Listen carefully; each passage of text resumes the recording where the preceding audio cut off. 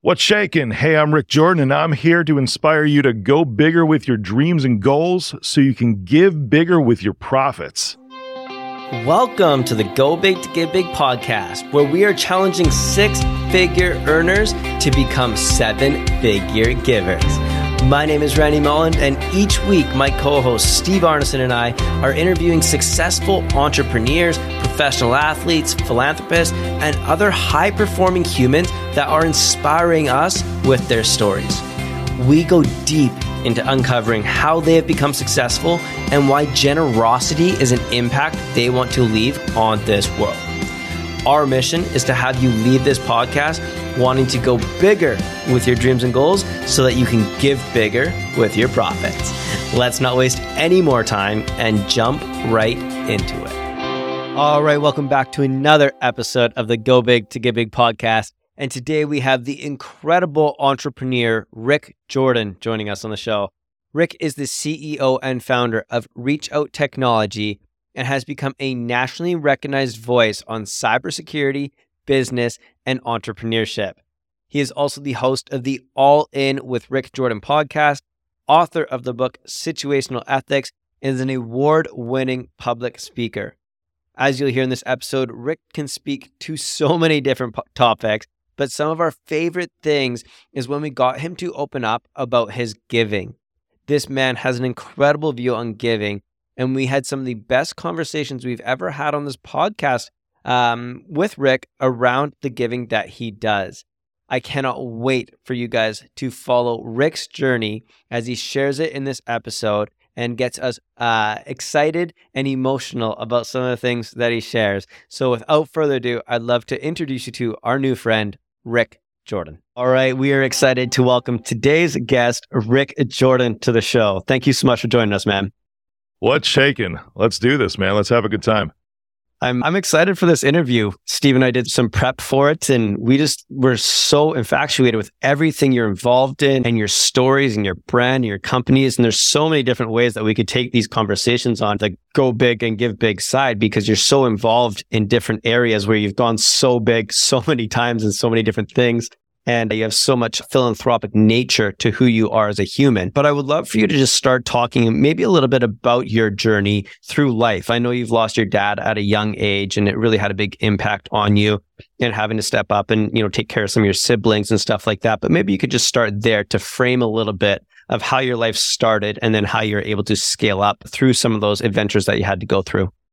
Yeah, man. There's a portion of my life, you hit the nail on the head, right? Where my dad passed, I was just 16. But as you're starting to talk, it's cool because even though I do a lot of shows, right? I guess on a lot of shows, there's some stories that don't make it out all the time, if ever. Yeah. So the way you phrase something started, how did you start your life? I think was your exact question, right? Yep. And well, there was my mom and my dad. I'm joking. That's how my life literally started. But I think back as I was an only child for almost 5 years. Up until my brother was born, I was close to being 5 years old, and then my sister was born just 13 months after that. So I'm the oldest, right? 5 and 6 years older than my brother and sister. And I know that my parents were working hardcore during those years too. Both parents working. I had sitters, daycare, all of that.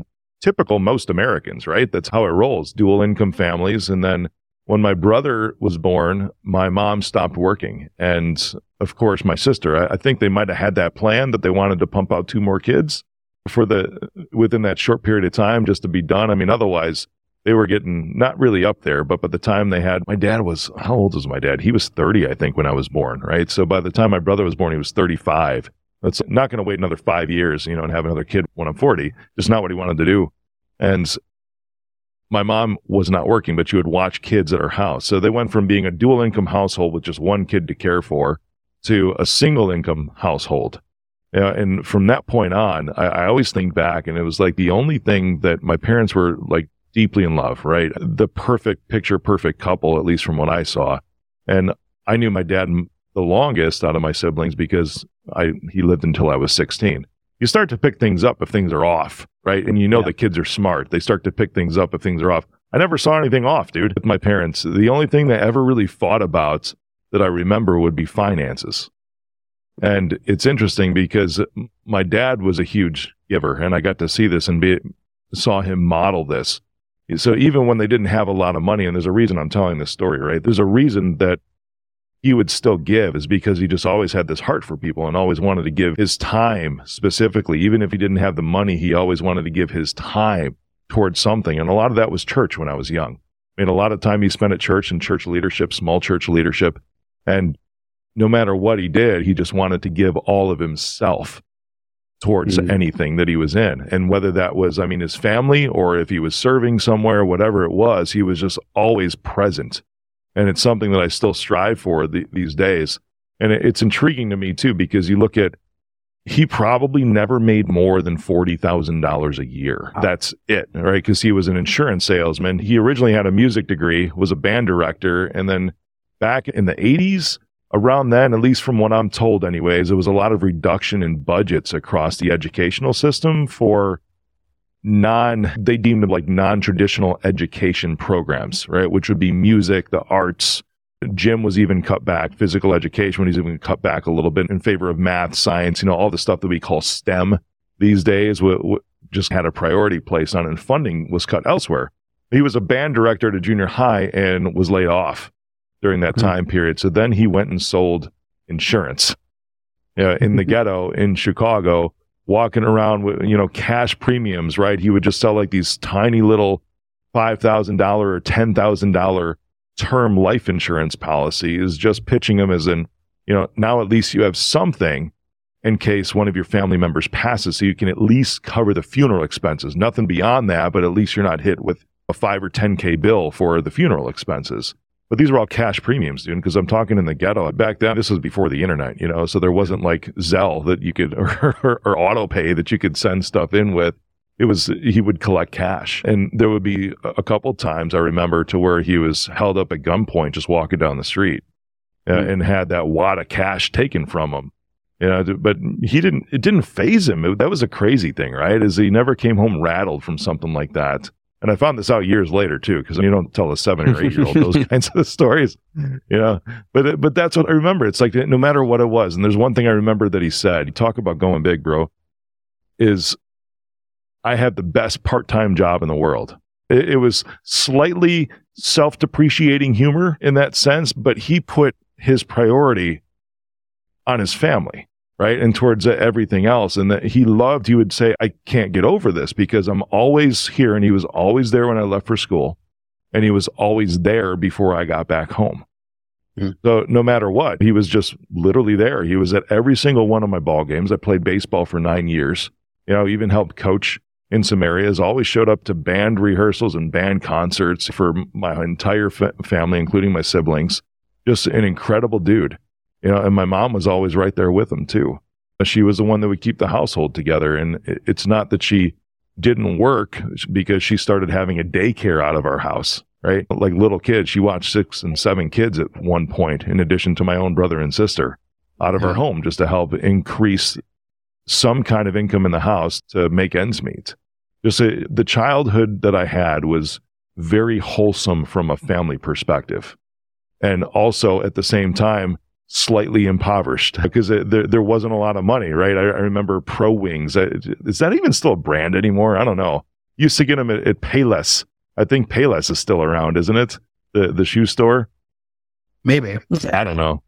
Yeah, I don't know. But I remember that was the thing, was Pro Wings, because we couldn't afford Nike, couldn't afford Reebok, what was the biggest competitor back then, or Adidas.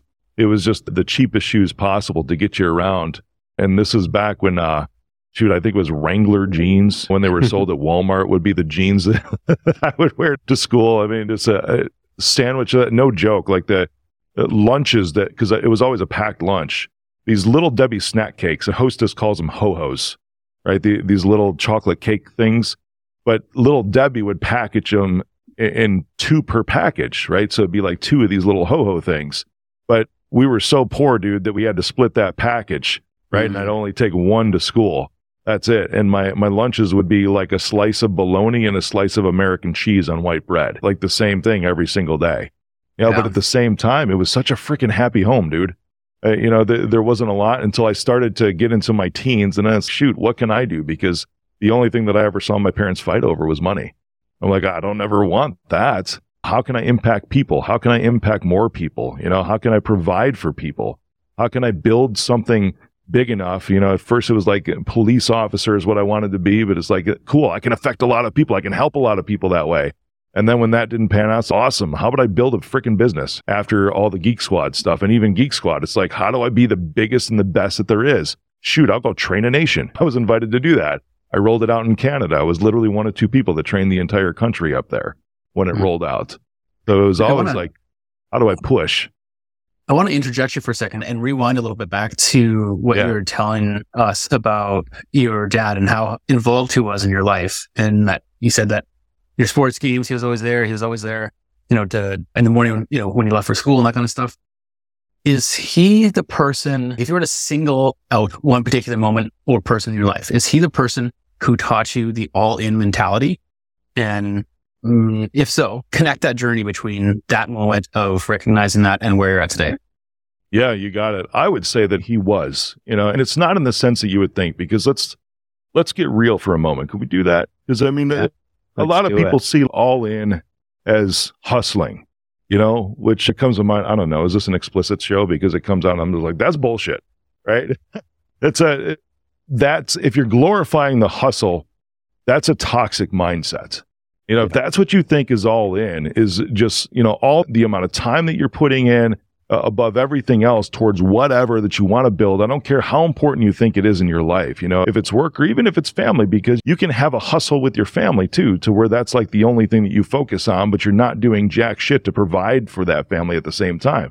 That wasn't my dad at all. My dad was always there every single day people ask me, what is all in? You're the all in guy. I'm like, all in is doing what you can do today. And then when tomorrow comes around, you're doing what you can do tomorrow. And that's it. And that can vary, because you might have 100% to give today, but then there's a day you might feel a little sick, or, something hits you, it blindsides you in life, and you've got 40% mentally that day. That's it, right? Because you're drained because of whatever situation. But if it's that day and all you have is 40% to give, if it's to your family, your job, the business you're building, whatever, you're still all in because you're giving 100% of that 40%. Yeah. And that's what I saw with my dad, because no matter what it was, because when there's not a lot of cash flow happening in the house, sometimes you have to make some hard choices. When it comes to food or skip some things that I wanted to do, sometimes I would get told no if I wanted to go hang out with my friends and go to a movie because there wasn't cash for those kinds of things. Or the big thing was like Great America, right? Six Flags Great America in Chicago here back then. It's like sometimes the money would not be there for the ticket for that kind of a thing. But that's okay, because at the same time, he would still show up, and we're going to do what we can do today.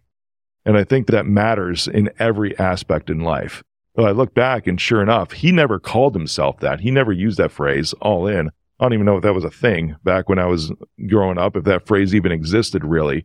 Except for gambling, right? Poker, I'm all in, But that's a great comparison to the contrary too, because even in poker, when people are pushing everything all in, it's like they're literally risking everything at the same time. They're not doing everything they can do, because everything they can do might not be just that moment. But what about the hand after that and the hand after that? When it comes to life, what about the day after that and the day after that and the day after that? Hustle culture is freaking all in with poker, man. That's the better match that way. Totally. As someone who's faced a lot of adversity, overcome it, and had a lot of success, what advantages come with facing adversity? How have they helped shape you who you are, and the skills that have come from facing that adversity to maybe gain that all-in mentality? Dude, you learn a ton. And that's one of the beautiful parts of this, because everybody's had traumas in their life, right? And the adversity that you're talking about, I've had traumas that have been linked to my dad's death. Go figure, right? A lot of people.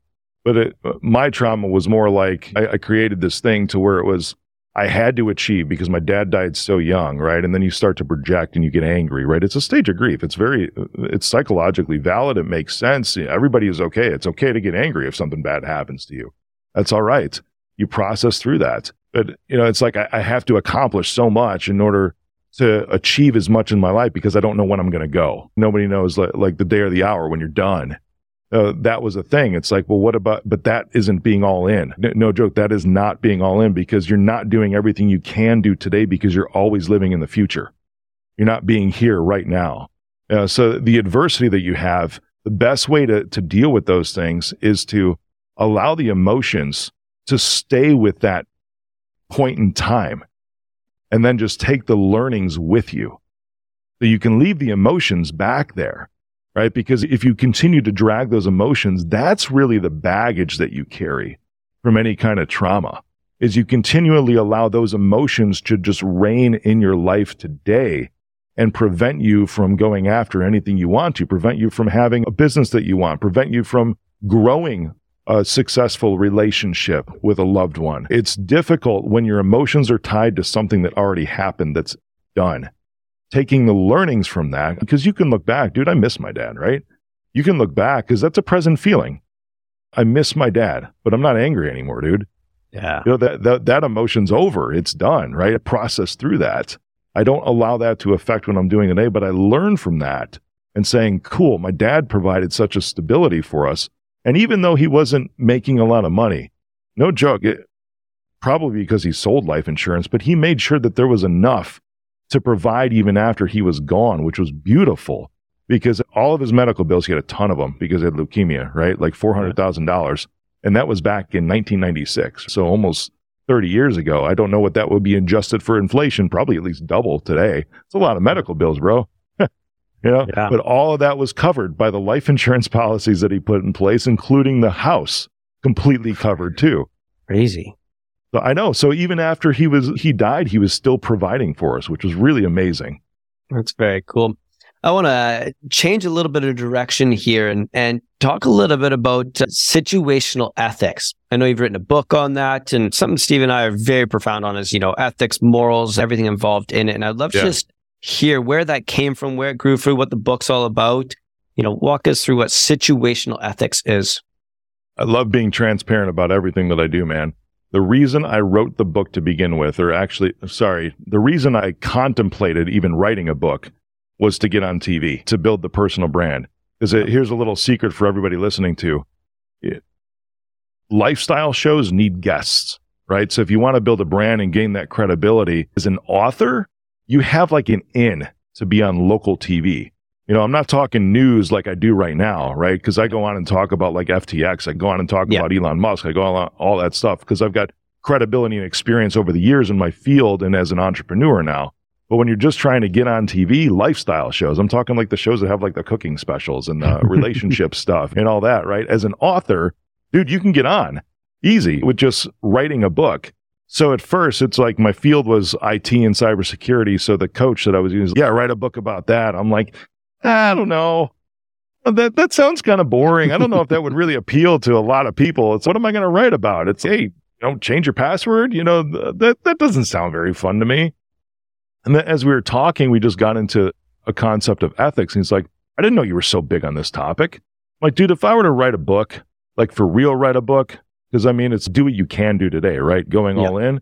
I felt like it was kind of a cop-out a little bit. Like it wasn't even a challenge to myself to do a book about cybersecurity just to get on TV, whatever. I'm like, how about I just do this? So I actually hired him, right, to help me write this thing. It was $25,000 too, because anybody, no joke, anybody can go out and write a book. And the way that I wrote a book is that you just dictate, right? If you know stories, if you have anything, if you know anything about your field, if you're any good whatsoever at what you do, you can just dictate, have that sucker transcribed, and then there's your book, right? Hire an editor off of Fiverr for $500 or something like that to run through it. It's fairly simplistic to write a book when you just dictate the whole thing and you talk, or even type it out and send it to a Fiverr editor. But then it got into situational ethics. I'm like, this is pretty interesting because I've got a lot of stories, and I'm sure a lot of people do. It's not just me, which is why I think that the material is so relatable, because these are true stories from my life that I've either been directly involved with or have observed from a just third party's point of view. So I was still sort of involved in the situation. And it was just interesting to go through these stories and retell them in a way that shows how good people can cross over into bad territory just because of the situation, the external circumstances and situations that are surrounding them, right? At their hearts, they're really, really good people, but they got these pressures, man. And a lot of times it's financial too. which is the craziest thing. I mean, I guess it doesn't make sense, but it's, if you saw somebody drop a $100 bill, there's several different types of people out there. It's like one, they'll do the right thing no matter what. They'll pick it up and then they'll run after that person, be like, this is yours. Right. And then the other end of the spectrum is like, the person doesn't think twice. It's like, I found it. It's mine. Finders keepers, doesn't even look around. But most of us kind of fall in that middle section to where we have to think about it. Right. We'll take a look around, be like, okay, can I identify who it is? Okay. If I identify who it is, how far down the road are they? Can I actually catch up to them? Is it worth my energy spending? Is it to catch up with them? Or it's something like, you know what? Maybe I'm supposed to have this thing because I just had a medical bill come in when it's really not yours to begin with, right? And you're thinking, I could use this for myself, and then all these things. It's like the old thing about the God and the devil on different shoulders, right? That's the category most of us fall into. And it's a conscious effort every single day to stay ethical, because ethics, I love this definition, that also this delineation. That's a big word. Sometimes I pull big words out, right? Comparison, right? Is ethics are really who you are, your character, right? And those are things that you can manage yourself, whereas morality is almost something that's imposed on you by society. So it's the internal versus the external, because morality can be society says this is how it goes. And we can see that morality can actually shift, generally speaking, right? And a big example of that these days is like transgender, LGBTQ, all of that stuff. I think it's IA plus. I can't even remember all the letters. I'm not saying that insensitively. It's just that it's constantly changing. That's a perfect example of that. And that's morality. That is society and how culture views a certain scenario. But then ethics is your own judgment on something. So it's almost like from morality, it's like people interchange those words, but they're very different. That's also why we have 50 states, because you can go live in one part of the country that thinks one thing from a moral perspective, but if you don't align with that, if your own ethics don't align with the morality of the culture or that area that you're living in, you can pick up and move somewhere else that matches how you feel. So just had a question here. On one side, what do you think is the character piece in entrepreneurs that's needed most? And flip the coin, what do you think is the character for entrepreneurs that is missing the most? Oh, they're the same, dude. But it really is the flip of the coin. An entrepreneur wants to build something bigger than themselves, plain and simple, because it is the difference between an entrepreneur and a business owner. A business owner is doing the same job, just only for themselves. They're doing it without a boss. That's it. We're really an entrepreneur. The only way that you're going to make tons of money that actually impact the world is if you're building it to allow other people to benefit from it, not just you. Dude, I love that. That's awesome. I want to pivot a little bit here and move on to the giving side a little bit. And before the show here, you're talking about some incredible stuff. And I'm just going to ask you a blanket question of like, why should people unapologetically give? Dude, there's so much that, if you want to call it karma, or really personally, I believe that this is a godly principle, is that things are returned to you. The parable's about if you're faithful with little, you'll be given much. And that's really like a stewardship thing. It's if you can do really good things with how little you have right now, you will be trusted with very big things, which means that you can do even more good with all these things. And it comes back to like how I view money too. Money is not evil. And if you go back to scripture, it's like it says the love of money. A lot of individuals, including the spiritual world, like to leave that phrase out, the love of, right? And they just say money is evil. It's like rich people suck. And it's like rich people are so pretentious and they like to just push down upon everything. Even Dave Chappelle talked about it a little bit in his SNL monologue the other night, right? It was the first time a white dude ever walked out of the room and said, yep, everything you thought we were doing in there, we're doing it. And then we just went right back in there and kept doing it. That's what a lot of people think about money, And he's like, it's all true. It was hilarious. If you didn't see it, it's awesome because it's so factual. It's just like truth is what he was, in my opinion, just what he was presenting. But money, it's like money isn't evil. Money's a tool. Yeah. And it's a tool that's made to be able to impact lives and literally change lives. It's a resource. That's all it is. And what happens with resources, dude, you have to go out and look for more resources, right? It never really comes to you. If you think about like basic living survival things like food and water, you think you just back in like early days when you had to hunt in the forest and everything to get your food, it's like a new stream doesn't just form and come to you. Typically speaking, an animal is just not going to come and lay down in front of you and be like, hey, I'm your food. But you actually have to go out and look for these things. Same with money. You have to go out and look for it. Yeah. So if you're just going to, even if you're stuck at a job and you're like, oh my gosh, I hope I can get a new job soon, but you're not out there doing anything about it, you're not looking for it, that's a problem. Because when you start looking for things, this includes giving. You have to be conscious about looking for ways to be able to impact others too. And when you actually start looking for it, because a lot of people will be like, I don't even know where to start giving. I've heard this so many times. I don't know where to start. All the I don't time, even know what man. I can afford. Yeah, exactly. But when you open your eyes, it's, oh my gosh, there's so many opportunities all around you. When you start to be like, hey, today, you set that intention, right? As soon as you get, today, I want to be able to give to somebody. As soon as you wake up, and it can be little, it can be huge, whatever it is, it doesn't matter. As long as you're looking for it, you will see it. You know, it's like you start to say, I'm going to look for yellow cars. Or have you ever bought a car and you're like, oh, I love that vehicle, you know, or leased a new car, whatever, or used car. I don't care. You acquired a vehicle because you just love it. And then all of a sudden you start to see your own vehicle like everywhere. Yep. Right? Because now you've been looking for this for how long to find that right vehicle for you. And now you see them everywhere like, oh, I'm not as special anymore. You know, it's a bummer when you do that, but I still love my cars, by the way. But that's an aside. A little bit of it's like the law of attraction. Yeah, you have to look for these things. A little bit, yeah. And the law of attraction is an interesting scenario too, because I would like to rephrase that at some point in time. I'm not exactly sure at this point in my life where that is, because the law of attraction kind of relates to luck a little bit, right? If you want to put it that way, or it could be viewed that way. And I used to say that I don't believe in luck. Right. I used to get pissed at people that would tell me like, oh, you're so lucky. Right. I'm glad I've aged at least 3 years since that moment, since I used to get angry at that, because now I recognize that perhaps luck exists. And this is along the same lines of conversation that we were just talking about giving, how it's all around you. No. Right.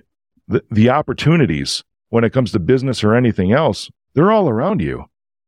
It's just that one, you're not looking, but two, are you actually in a position to do something with it? Are you actually in a mindset to be able to do something with it? So if it's a law of attraction, you know, it's more like the law of recognition. There it is. I came up with it on the fly. How about that, Steve? You know, rather than the law of attraction, because I truly believe that these things are just literally there. They're just sitting there. We just don't have the ability to see them until we go looking for them. And then it's either luck or we attracted it, whatever. But it's like, no, I just opened my freaking eyes. It was right there the whole time.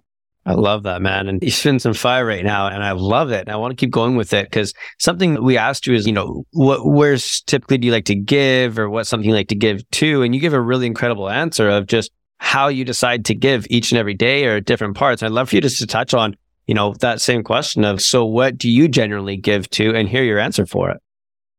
Yeah, man. I have such a wide area of things that I give to, all the way we talked a little bit about this, right? Where the littlest one that I love talking about, I love this because the reward for this just really gripped my heart. There was a woman, I've told this story a couple times. We were just in line at the grocery store, right? And there's a gelato bar at the grocery store. And I'm thinking, it's okay, this is the day I'm going to splurge, right? I'm going to indulge a little bit, which, by the way, I did today. I had a pumpkin spice latte today from Starbucks. You know, I try to stay fit. There's a lot of sugar in those things, you know, but I get no whip on those just to kind of reduce the calories and the sugar. But make still, you feel better at the end of the day. Like every season, it dies. I know. Yeah, so that's an indulgence for me, right? It's just I have one, sometimes two, out of the whole, you know, fall season into the Christmas season, just because they taste good. You know, but this was one of those days with the gelato. I'm like, I'm going to get just a one scoop of gelato. You know, I busted my butt this morning working out. I'm cool. I've got the calories covered. No problem. So I'm standing there and I'm behind an elderly woman, and she's ready to check out. They rung her up for her gelato, and she's having trouble. I couldn't really see why, but she was trying to find either money or a credit card or something like that. And she was just there forever. And she started like getting a little worked up. You know, and I didn't know why at the moment, why this was happening. And I'm behind her. I just put my hand on her shoulder and I said, you know what? Today, the gelato's on me. You know, I'm already starting to tear up, by the way, as I'm talking about this. And she starts crying in the moment. She's like, oh my goodness, thank you. So I pay for it. She goes, I want to tell you something. Today's my birthday. And every year on my birthday, my husband, who passed away a couple years ago, and I would go and get ice cream. That was the thing we would do every single day on my birthday. And I've been without him for a few years now. And this is the first time that I've smiled on my birthday because of what you did in a very long time. And dude, it was like $3, in the moment. And I'm sitting there looking at her. I give her a big hug in the grocery store. And if I could do that, which of course you could, right? But if that's just something that could happen every single day of my life, I'd be set. And I continue to look for these things, but seeing the expressions on people's faces and, because it's that, but then it's, from spending $3 all the way to giving, writing a $50,000 check to a church that was struggling during the pandemic, which I've done so that they could fix air conditioning once everything opened back up again, right? So they could actually have people there in the building again. It's still the same thing. The amount of impact, you're faithful with little, so then you become trusted with much. And the impact on these things is just absolutely incredible, man. When you're looking for things, if something crosses your path, you're meant to help. If it's an elderly woman looking for ice cream, or if it's a $50,000 air conditioning unit for a church, you're meant to help in some way if that need is presented to you. Dude, that is so special. I'm like in awe right now because it's just so true. And something we've come to see as a common theme on the podcast is the biggest moments of giving typically don't come with the tax receipt. It usually comes from when it's a moment of goodness and a moment of greatness.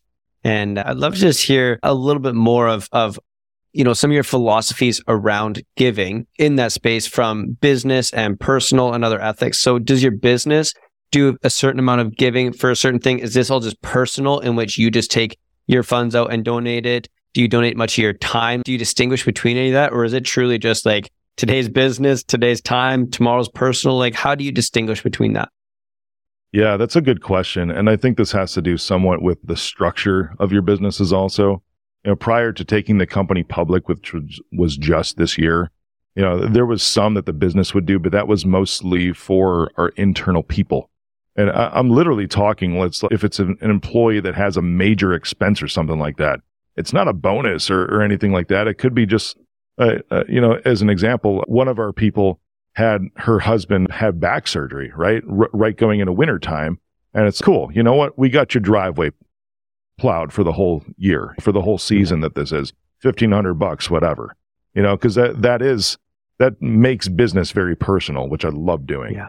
When it comes to community things, we're involved in some community things from a business perspective, but most of it, and it's because of how really taxation works, because prior to this year, everything I've done has always been an S Corp.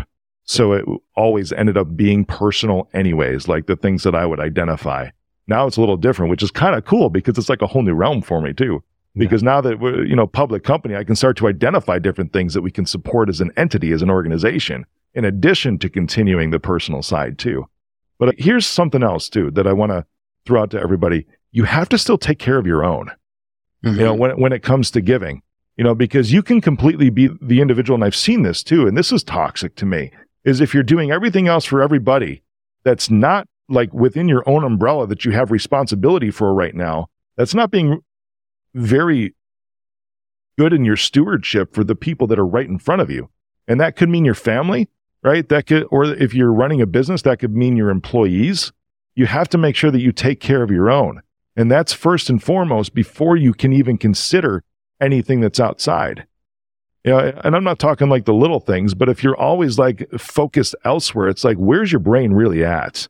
What's preventing you from being able to take care of your own first? Because that has to be like your solid foundation. There's no way that you're going to be able to see all the opportunities to give externally if you're so closed-minded to what's going on at home.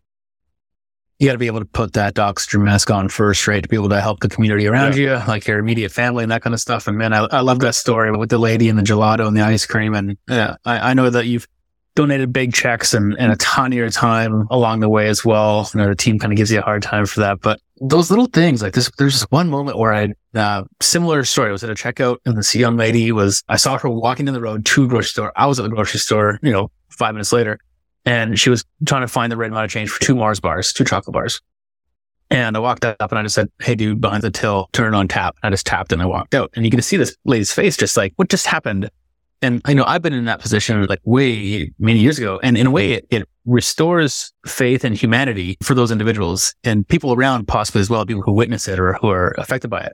And the question I want to ask you about this is, how do you think entrepreneurs and business owners can create more of that inspiration within their organization to restore the faith in humanity? Dude, if you're right, now I'm going to make the assumption that as the leader, right, you've already got your heart in the right place. You've got your mind in the right place. And now at this point, it's functional, because I think we've covered everything so far as how to make sure that you're in the right spot to begin with, because you have to be before this minute. But if you get into the actual functional side of it, it's touch points with your people, and it could be something to just little questions. And I've come up with this over the years, right? It's like the better things to ask, the right times, the little things that you see. And again, it's looking for it too. But if it's your people as an entrepreneur, as a leader, set some time aside, because culture comes from the top. There's one thing that I do called CEO talks, where I can pour into people. Now, it's great that I have a podcast that's pretty decently sized in the world. And I do those. I live stream one of those every week to the entire company, because we're in multiple different locations across the United States. And there's even an office that we have overseas. And I do these just to inspire and motivate. That's it, for culture, and really pour my time into them in those moments. And then out of that, it's amazing, because out of that, I'll get like a Slack message from just a random person that's working in the company, said, "Hey, Rick, this really moved me today. I've got this going on in my life right now. What advice would you give for this situation?" And in those moments, because I've created this space for them to come to me, right? And it's not like the open door policy. That's just a bunch of bullshit when people say that. But it's actually leading with that to say, I'm going to pour into you. And then they understand that, oh, this is somebody that I can actually go to with something that I need, with a need that I need answered, even if it's just advice. But then in those moments, I start to learn more about these individuals. And I can see things like if it's something that they're struggling with right now, if it's not financial, but it could be a relationship with, I don't know, with a family member, maybe not even a spouse or something like that, but just a relationship with an external family member, especially around the holidays. Oh my gosh, right? We got Thanksgiving, we got Christmas, and people are always at each other's throats when it comes to extended families. But if they bring these kinds of things to me, it's like, hey, well, why don't you try this? Why don't you try taking that person? Like, this could be the advice, right? Why don't you try taking your brother out to dinner, just talking to him about this? You know what? Better yet, here's a $100 gift card to do exactly that. Let me know when it's scheduled and let me know how it goes.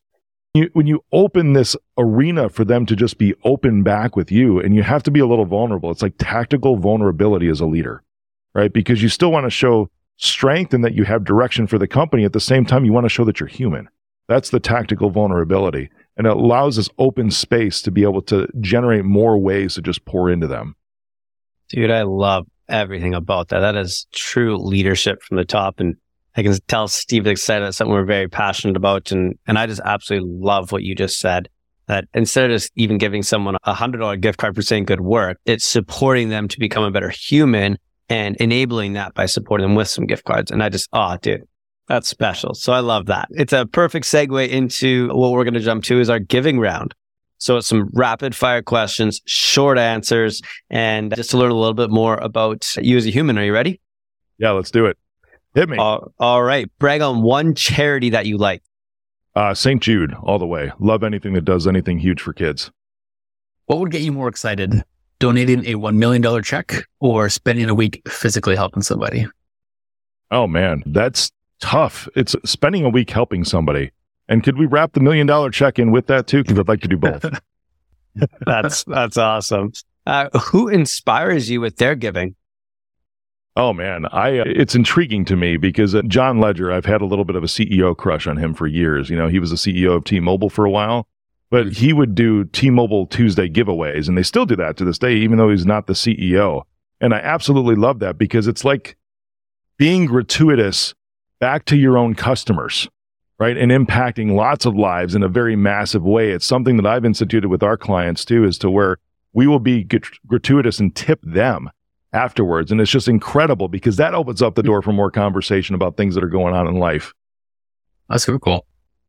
Do you think that entrepreneurs should start giving like immediately as soon as they start the business, like include that as a line item, or wait until they've seen, a little money in the bank and a little bit of success? I think it goes hand in hand, and it has to do with looking for the things, because I don't believe that there's going to be something that comes across your plate that's going to be too big for you to help with. There's always something to do that with, right? So it comes back to what we were talking about, opening your eyes, right? If people like designate, and this is interesting, right? Because this comes from like church and all that stuff. It's like your tithe is 10%, your tithe is 10%. That stuff goes back to Abraham. And I know in the way that I do this, it's probably even way more than like 20% of my income. As long as I'm looking for these things, and the right things will come at the right time. And again, if you're faithful with a little, you're going to see that come back to you. And I've done this before too, to where it's been like, hey, I just donated $5,000 here. All of a sudden I get like a $50,000 contract the very next day. And it's, I think those things are pretty much in sync there, right? In the universe. Very cool. Great answer. What is the first thing that you think of when you hear go big to give big? Dude, I think it's what we're all supposed to do in life. The only reason I have a business is to help other people. And this comes back to the entrepreneur versus the business owner, right? I'm a little sick and twisted this way, but I love payroll.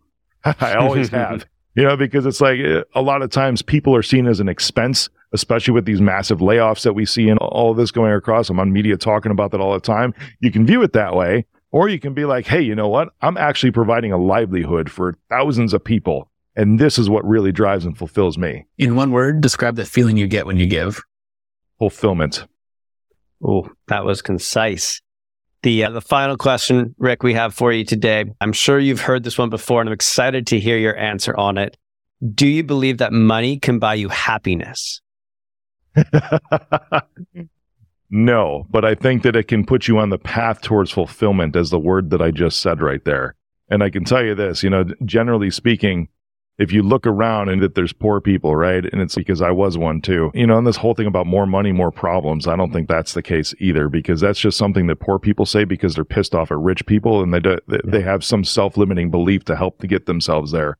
But if you look at it, a lot of people that make a lot of money help a lot more people by donating a lot more money. So it's, you need to always press forward towards your own purpose. And usually money comes with that so that you can accomplish those things. Remember, it's a resource. I believe that, man. And I also believe that, I think our mentor Cole Hatter says the best when he says money just gives you the ability to shop at a different store. And if you can go buy happiness by giving back, I think it's you, man. Every day you're just buying your happiness by giving a little bit here and there to the people around you. And I'm sure you live a pretty fulfilled life as you do things like $3 gelatos and $50,000 donations. It sounds like you are pretty fulfilled in that area. Great answer, man. Great answer. Thanks. And that's the end of our show, man. We really appreciate you coming in and sharing all your wisdom and knowledge and some of the best conversation I think we've had around the giving side in our podcast today. If our guests want to get in touch with you, what's the best way to find you, the best way to learn about what you do, or just brag on yourself for a minute about how they can get in touch with you? Yeah, DM me on Instagram. That's my biggest platform I have, at Mr. Rick Jordan. That's awesome. And where's your website so they can find you as well? I know you got a lot of content out there. Yeah, it's rickjordan.tv. That'll give you the links to literally everything. Yeah, I spent a lot of time on your website prepping for this, and it's just, you could just sit there all day watching different blogs and reels and looking at different content, man. You're an inspiration for many. You do a lot of incredible stuff. So thank you for coming in and inspiring us to go bigger with our dreams and goals so we can give bigger with our profits. Thank you for listening to the show. If you know someone who's an example of go big to give big, we would love if you could share this with them. We want to get our message out to as many listeners as we can, and it all starts by having people like you share it with your friends. Also, if you enjoyed the show, take 30 seconds and give us a 5-star review. It's a simple act of giving that is free for you, helps us grow our message, and in return allows others to find us sooner. And until the next episode, remember, always go bigger with your dreams and goals so you can give bigger with your profit.